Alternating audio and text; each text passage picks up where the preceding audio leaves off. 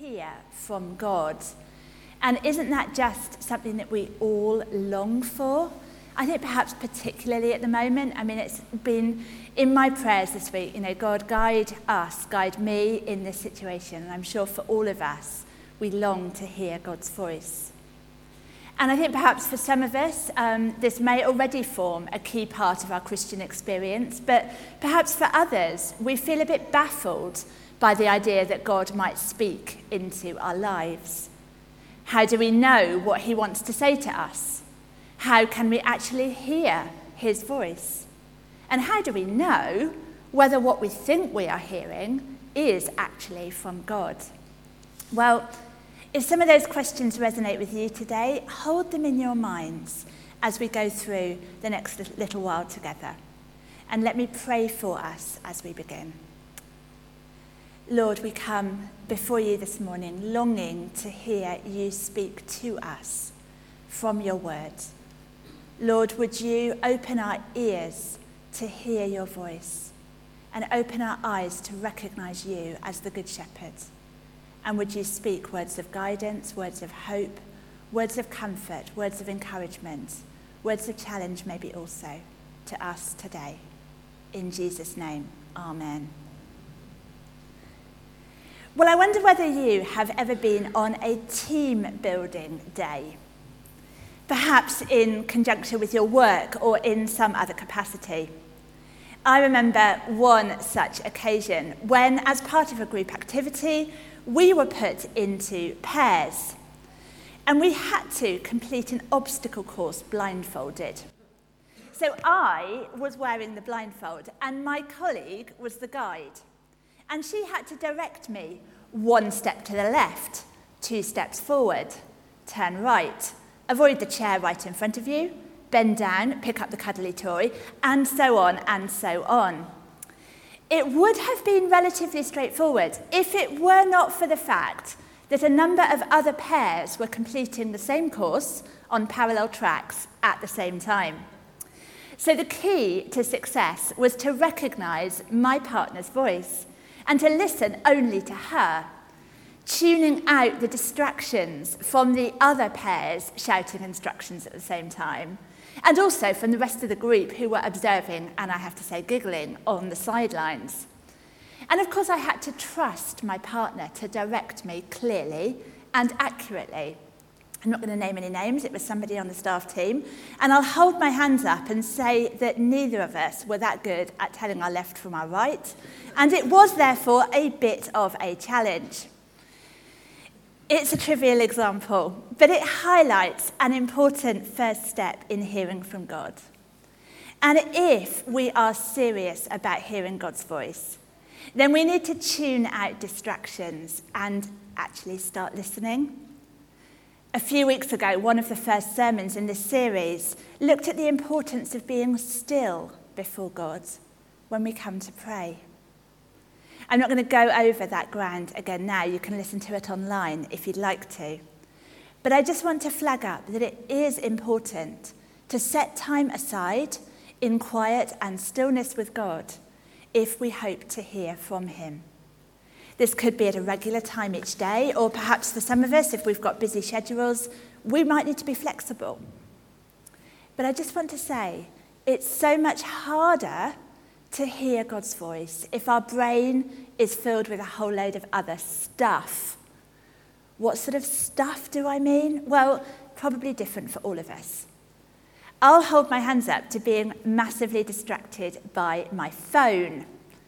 Pretty much any of the apps on there, even the ones that at other times are frankly really quite boring, they have the potential to grab my attention and turn into the most interesting thing in the world when I sit down to try and spend time with God. For others of us, it might be a to-do list or members of our family who need our attention or whatever it is. We might need to be creative. I found a massive sense of release when I read somewhere, I think it might have been in one of the early chapters of this great Pete Greig book, that it was okay to pray in the bathroom. I don't know why, but I just never clocked that before. Or it's okay to pray in the car on the way back from the school run, or walking the dog, or whenever works for you. So that's the first step in hearing God's voice. We need to tune out distractions and in whatever way works for us, find space to listen. The second step is learning to recognize his voice. And to explore what this looks like in practice, can I invite you into a day in the life of a sheep as we look at our verses from John 10. Up on the screen is going to be a picture of what the sheep pen described in John 10 might have looked like. It was a stone structure, large enough for several flocks of sheep, with a narrow, open gate.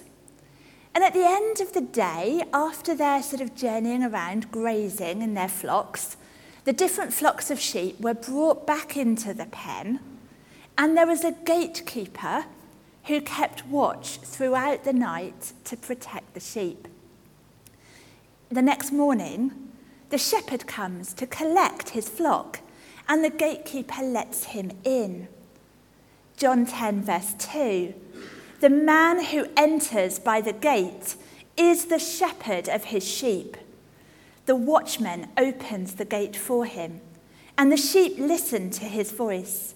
He calls his own sheep by name and leads them out. Just pause there for a moment. The shepherd calls the sheep by name. There is a personal relationship between them. And of course, this image speaks of how God relates to us as our loving shepherd who calls us by name. Catherine, Marion, Andy. It's a gentle, loving call. And as he speaks our name, so we begin to learn to recognize his voice. But let's continue. John 10, verse 3. He calls his own sheep by name and leads them out. When he has brought out all his own, he goes on ahead of them, and his sheep follow him because they know his voice. I've got another picture to show you, and I love this picture because it shows the shepherd leading the sheep from the front, rather than driving them from behind, as we might see today. The sheep choose to follow. They're not forced to do so. They follow because they know his voice, and they trust the shepherd. And they will follow only him. John 10, verse 5, they will never follow a stranger. In fact, they will run away from him because they do not recognize a stranger's voice. Jesus is the Good Shepherd. He tells us that in verse 11, and we see just how much he loves us in that he lays down his life for his sheep. He invites us into this relationship of trust, to be part of his flock, recognizing his voice and choosing to follow him. But how do we learn to recognize that voice and distinguish it from other voices that might call us in different directions? Well, the answer to that question is really simple in one sense and never ending in another. There is a simple one-word answer. It is in the Bible that we learn to recognize his voice. The Bible is the main way in which God speaks to us and the primary way we hear from him. But this is not a simple tick the box and move on sort of an answer. Rather, it is an invitation to a lifelong journey of discovery. As we become increasingly familiar with God's word in the Bible by reading it every day. And there are loads of different ways to do this. Some people use a Bible in a Year program. You can get those on the app. There's a really good one that's come out from HTB. And I use the Lectio 365 app, which we've talked about before, and that's produced by 24/7 Prayer. And that gives us a short little passage from the Bible to reflect on each day, with some prompts to help pray and help discern what God is saying through that passage. It's been really valuable this week. The topic has been into the wild. And for me, that's just really connected with the situations we're facing at the moment. Into the wild feels like a pretty apt description, and it's helped me to see what God might be saying and how God might be leading us through that situation. So as we spend some time each day reading the Bible, so we will increasingly learn to discern and hear the voice of our shepherd. And sometimes we might find that God brings a particular verse alive to us in a fresh way, or directs us to a verse that's relevant to a situation we're facing at that particular time. A few years ago, when I was about to begin on the official stages of Exploring Ordained Ministry, I went on retreat to pray and prepare for this big decision I was about to make. And it was the first afternoon I was on retreat, and I can see now the armchair I was sitting in with a beautiful view of the lake. It was one of those sort of squishy, really comfortable armchairs. I'm back there now. I had planned just to sit and spend some time in silence with no particular agenda, just committing my time on retreat to God. Remember, I said step 1 in hearing God's voice is learning to listen free from distractions. Well, I turned my phone off. And no sooner had I sat down than I heard God speak to me. What he said was this: turn to 2 Corinthians in your Bible. Now, I'll get to what I read there in a minute, but I just think I need to pause because for some people, me saying I heard God speak to me might be a bit like, whoa, hang on a minute, what did that look like? So let me just explain. I don't mean it was an audible voice. The best way I can describe it is like a really crystal clear thought inside my head that cuts through the clutter of other thoughts that were buzzing around in there. And it had just a sense of truth, clarity, persistence about it. And having heard God speak to me in similar ways before, I am learning to recognize the voice of the shepherd. And over time, I've found there is a deep sense, it's almost inexplainable really, I'm finding it hard to put it into words, but a deep sense of recognition and peace that comes with hearing and recognizing God's voice, which is absent when something is not from God. So, I'm back in my armchair on retreat, and I turned to 2 Corinthians. I didn't have far to look before I found the verse that leapt off the page to me. 2 Corinthians 1 verse 3.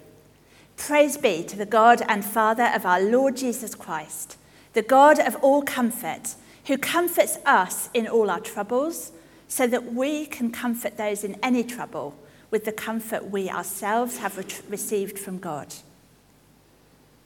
That was something that really meant quite a lot to me. It might not mean very much to you, but it really connected with me. And over the remainder of the retreat, I spent time praying through those verses and found that they resonated deeply with my sense of calling into ministry. And having heard from God in that way gave me a deep sense of peace and assurance about the decision I was making. And the fact also that this has stayed with me, this is now about 3 years ago, this incident I'm telling you about, the fact that it's stayed with me has given me a deeper sense that I truly heard from God. We can hear from God in other ways too, not just through the Bible, and we're going to come on to some of those in a moment. But it is the Bible that is the primary way of learning to recognize God's voice, and the place we can go back to time and time again to test whether something that we think we might have heard God speak in another way is actually consistent with what he has already said in Scripture. So far we've seen the first step in hearing from God is learning to tune out distractions and find space to listen. And the second step is learning to recognize his voice by becoming increasingly familiar with his words in the Bible. The third step in hearing from God is learning to listen together with others. And we see this as we return to John 10. John 10, verse 16. I have other sheep that are not of this sheep pen. I must bring them also. They too will listen to my voice, and there shall be one flock and one shepherd. Now, just to clear any banana skins out of the way, Jesus is speaking to a Jewish audience here, and the reference to other sheep from a different sheep pen simply points to the fact that this invitation is for the Gentiles, the non-Jewish people, as well. There is one flock and one community. And this is important when it comes to hearing from God, because it is as part of a community that we can most effectively hear his voice. One way in which this happens in practice is when we pray for one another, as we have the opportunity to do later in this service. I've had times when I have been praying for another person, and God has brought into my mind a word, an idea, or an image, which I felt he was asking me to share with the person I was praying for. It's amazing how often what God brought into my mind confirmed and fitted with something the other person was already thinking or feeling. Coincidence? Well, possibly. But as somebody very wise once said, it's amazing how many coincidences happen when you start to pray. And I know that when this has happened to me, either as the person being prayed for or the person doing the praying, it has really helped to confirm that I am hearing God's voice when a second person independently hears the same thing. And a second way in which we can hear God's voice in community is just simply through common sense and practical wisdom from one another. Pete Greig is very wise, and he says this in this book: I'm convinced that the main gift God wants to give some Christians is common sense. Love it. When we have a big decision to make or are seeking to hear from God in some area, it is no less spiritual to ask advice from other wise members of the Christian community than it is to spend time in prayer. And of course, anything we think we're hearing from God needs to be weighed against Scripture. Whether it's something we believe God has revealed to us through advice from others, or supernaturally as a direct impression or thought. So, key question: how can we test whether what we think we're hearing is actually from God? Well, Pete Greig gives us 2 questions to ask, and I think these are really helpful. First, is this like Jesus? So, if I act on this idea, would I be reflecting the character and purpose of Christ? And I know I sound a bit like a broken record, but this is where it's important to get to know the Bible, because that is where we go to find the answer to this first question. Second question: what is the worst that could happen if I were to get this wrong? And this is just so helpful, because for me, occasionally, I feel God is prompting me to go and see a friend, or maybe drop somebody an email or a text or a phone call just to encourage them. But it can be hard to know for sure whether it's just an idea that I've had or actually a prompt from God. Clearly passes the first test. Encouraging a friend reflects the character of Christ. But it's the second question that gives me the courage to step out and go for it, because, to be perfectly honest, what's the worst that could happen? Well, maybe my friend's out and I knock on the door and have a wasted journey, but it's not really the end of the world, is it? So in those sort of examples, it doesn't take very long to apply those 2 questions and decide I might as well go for it. And on many occasions, it's turned out to be a real blessing, both to me and to the other person. But just imagine for a moment you felt God was calling you to uproot your family and go and serve as a missionary overseas. No problem with the first question. It's clearly Christ-like to go and share the gospel. But the second question gives a bit more pause for thought. Because if you were to get that sort of decision wrong, there would be significant consequences, perhaps not only for yourself, but for your family. And don't hear me wrong, it still might be God's voice and God's call. But that second question calls us to take more time to reflect, pray, and seek advice from others before jumping straight into action. So hearing from God is something for us all, not just for vicars or special super spiritual Christians, but for everybody. We can begin by finding space free from distractions to listen. We learn to recognize the voice of our loving shepherd through the Bible, and we grow in listening together with others as part of a community. I just want to give 2 final thoughts as I finish. First, there may be times when we hear God speak something we don't want to hear. Perhaps if we are caught in sin and God speaks to call us to repentance or to direct us to apologize to somebody that we have hurt. Remember the 2 questions I asked? I suggested we use to test what we're hearing. Is it Christ-like? And what's the worst that could happen if I get it wrong? Don't be tempted to add a 3rd question. Do I like what I'm hearing? Be prepared that God might speak words of challenge when needed, as well as words of comfort and encouragement at other times. And secondly, we need to act on what we hear. Can we have the second picture back up on the screen? The shepherd calls the sheep by name, and they follow him because they recognize his voice. The shepherd is ahead of the sheep.